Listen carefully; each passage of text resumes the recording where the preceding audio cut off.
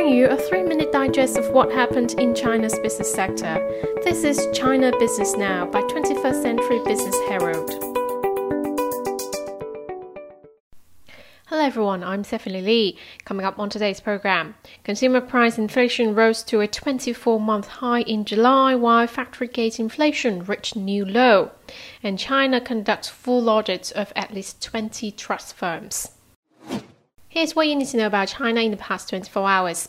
China's Consumer Price Index, or CPI, hit a 2-year high of 2.7% year-on-year growth in July amid steady food price rises and seasonal factors, the National Bureau of Statistics said on Wednesday.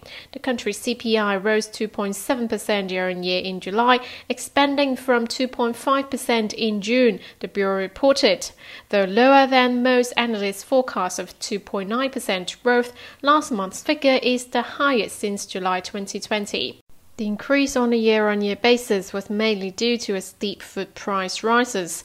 In July, pork price rose 20.2% year-on-year, reversing a drop of 6% in June. And prices of fruit and vegetables rose by 16.9% and 12.9% year-on-year, respectively, according to Dong Lijuan, a statistician from the NBS. Despite hitting its highest level in 2 years last month, China's consumer inflation is unlikely to breach the government's target of 3%, thanks to continuous production resumption and the expected bumper farm harvest, analysts said. Meanwhile, China's factory gate inflation cooled in July to the lowest it's been since February 2021. The Producer Price Index, or PPI, increased 4.2% year-on-year in July, notably down from the 6.1% rise from the previous month. The prices of industrial products are broadly dropping due to a variety of internal and external factors. For example, prices across the coal mining sector rose 20.7% year-on-year in July, down 10.7 percentage points from the previous month, while petroleum and natural gas exploration rose 43.9% year-on-year, down 10.5 percentage points from June, the NBS data revealed. The carryover effect of last year's price changes contributed around 3.2 percentage points to the PPI growth, while new price increases contributed around 1 percentage point, the NBS said. Moving on to regional highlights. China on Tuesday completed construction of its first independently developed trial line using rare earth permanent magnetic levitation technology in Xinguo County, southeast China's Jiangxi province. Dubbed Rainbow, the 800-meter-long maglev line, with a designated maximum speed of 80 km per hour, can serve a 2-carriage maglev train with a capacity of 88 people. Hong Kong's decision to reduce the number of days arrivals must spend in hotel quarantine triggered an immediate surge in flight bookings to the city, Trip.com said on Tuesday.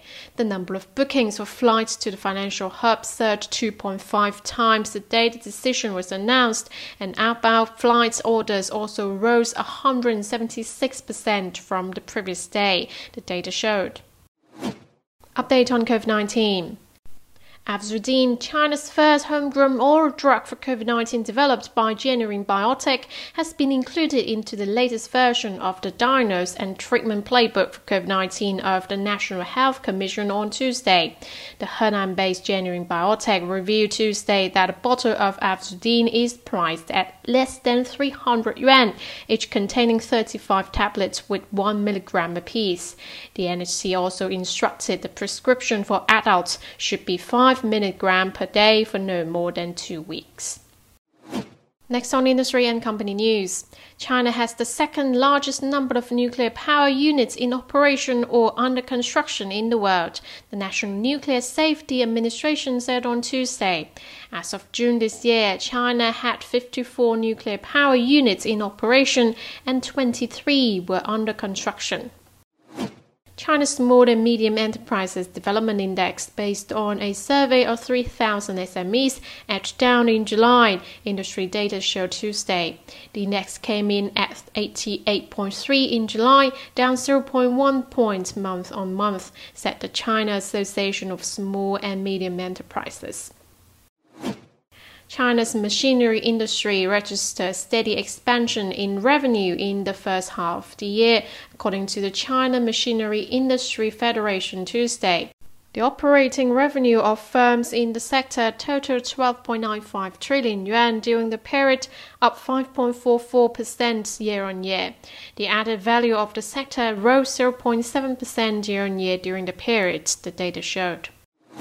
ByteDance has acquired one of China's largest private hospital chains for 10 billion yuan, deepening a foray into healthcare sector, media reported on Wednesday.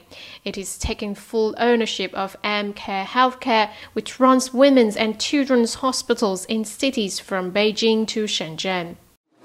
Global video game software developer Unity said on Tuesday that it will join hands with Alibaba, China Mobile, MiYoho, TikTok, and others to set up a Chinese joint venture valued at $1 billion.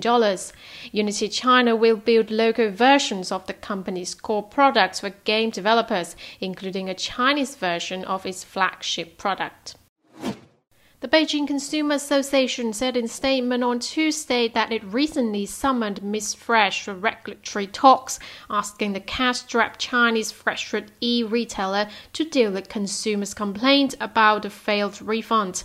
The Beijing-based Ms. Fresh received 269 complaints over the past 30 days on complaint platform Black Cat, and the firm also defaulted on 250 million yuan payment to its suppliers.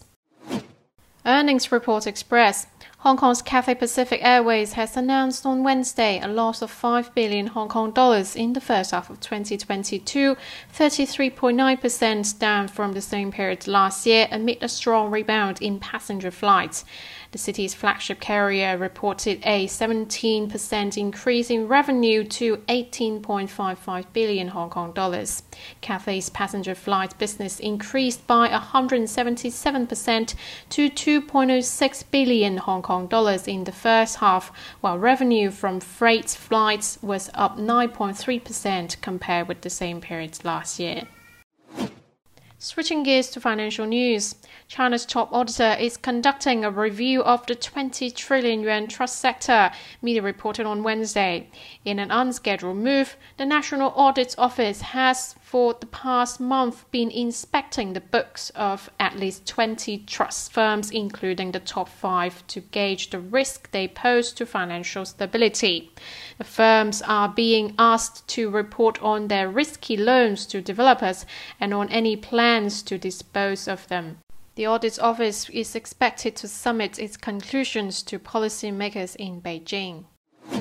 And wrapping up with a quick look at the stock market, Chinese stocks fell on Wednesday, led by a broad slump of tech shares. By the close, the benchmark Shanghai Composite retreated 0.54% and the Shenzhen Component closed 0.87% lower. Hong Kong stocks declined sharply as the Hang Seng Index lost 1.96% and the Tech Index dropped 2.83%, with mainland developers and electric vehicle makers being the worst performers.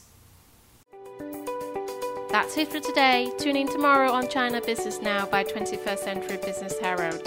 Goodbye.